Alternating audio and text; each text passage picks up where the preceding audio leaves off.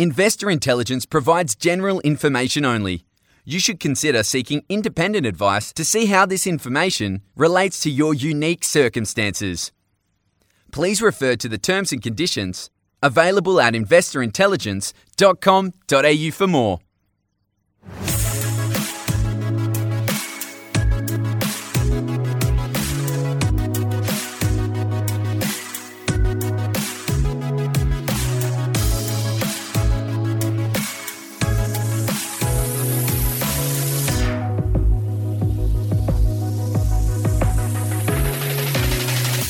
Hello and welcome to this week's episode of Investor Intelligence, brought to you by the team at the Property Mentors. It's your weekly podcast for all things investment and hosted by me, Phoebe Sikowski-Wallace.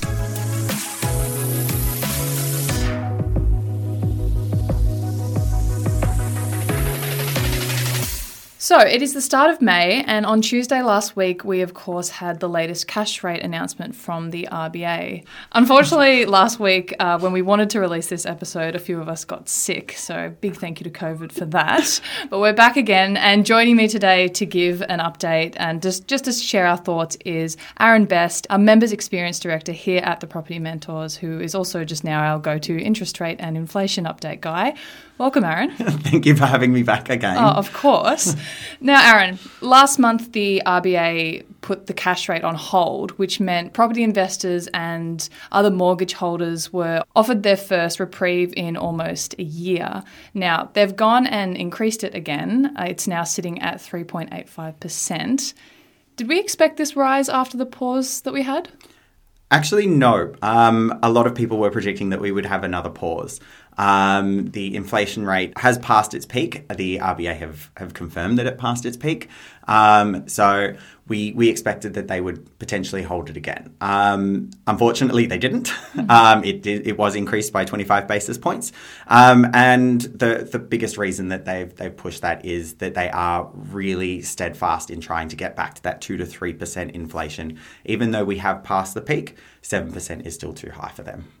And do we have an idea of how the RBA are making these decisions? Yeah, so they're obviously looking at a number of different factors across a number of different industries and things like that. They came out in their monetary policy decision this week, or last week, to say that goods price inflation is clearly slowing due to better supply and demand following the pandemic. But we are still seeing the price of services still very high and broadly based. That comes down to a lot of things such as our low unemployment rate. So a low unemployment rate may sound like a really good thing, but it means that it's much more difficult to hire people.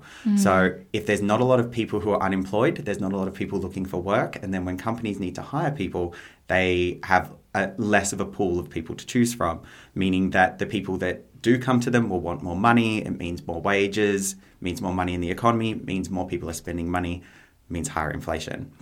So there's that kind of thing that's still hovering. That low unemployment rate is still driving a lot of their decisions.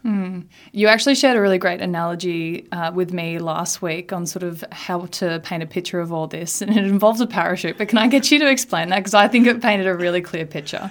Yeah, so realistically, as we know, the RBA is really trying to aim for that 2 to 3% inflationary rate.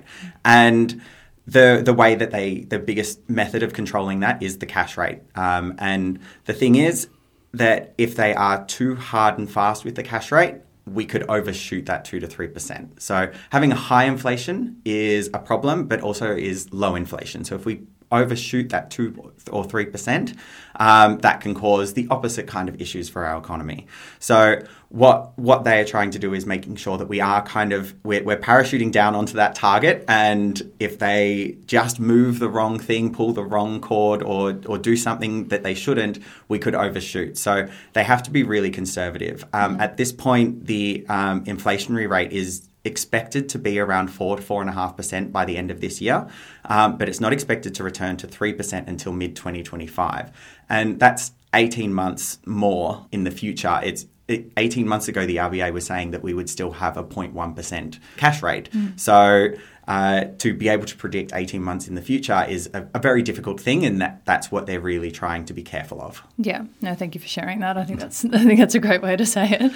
And Aaron, at the end of April, Domain, which is of course one of Australia's biggest property websites, released its quarterly house price report, which is an analysis of house and unit prices across Australian capital cities, focusing on quarterly and yearly changes. I highly recommend anyone read that if they want a really clear picture of where the market is at the moment. And later this week, I'm actually sitting down with the Chief of Research and Economics, Dr. Nicola Powell, to discuss their findings further. So make sure you tune in for that this week. I guarantee that's going to be packed with some really great information. But Aaron, give me a summary of what we've kind of learned from that house price report. So one of the things that that Domain did point out is that inflation is decreasing faster than expected, which is good. That means that we do get to that target range sooner than expected, and we can hopefully see less interest rate rises and potentially some interest rate cuts in the near future. But one of the other things that they did show was that prices dropping for property has started to slow, or in some cases, for example, in Sydney, it started to go in the opposite direction and prices have started to go up again.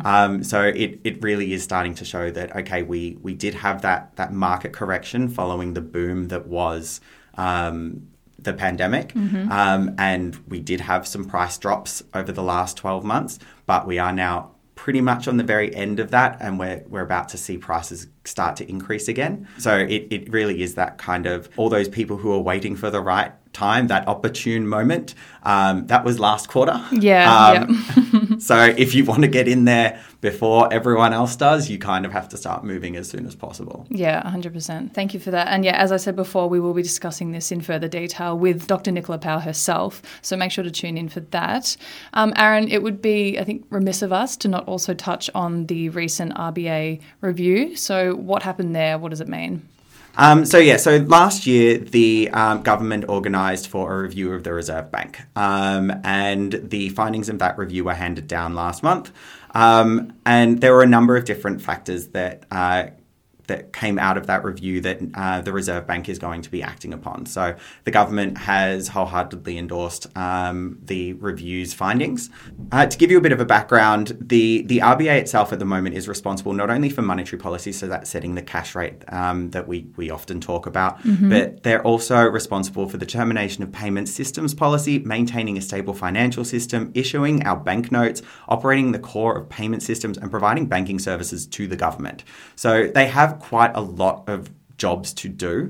One of the major findings that came out of this review was the establishment of separate boards for monetary policy and governance of the bank. So at the moment, we have the one RBA board, and they're responsible for the determination of monetary policy, so setting the cash rate. They're also responsible for the governance of the bank, making sure that the Reserve Bank of Australia is running correctly.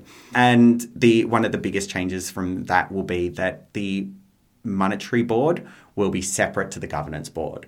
And the current board will become the governance board, and a monetary board will be set up. And one of the big factors that will make a big difference to us is the fact that the people who are going to be set on the monetary board are going to be monetary experts. So at the moment, we've got banking experts that really know how to run an RBA, but they're not monetary experts. And the people who are going to be on the separate monetary policy board are going to be monetary experts, both within our country and internationally. And how are people taking this review? It's going to be a good thing. The RBA welcomes it. It obviously creates a lot more structure, and there's some operational efficiencies and things that will come out of that for them.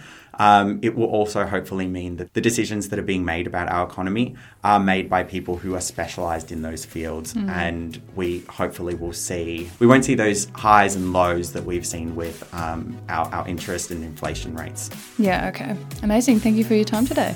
No problem. Thank you for having me.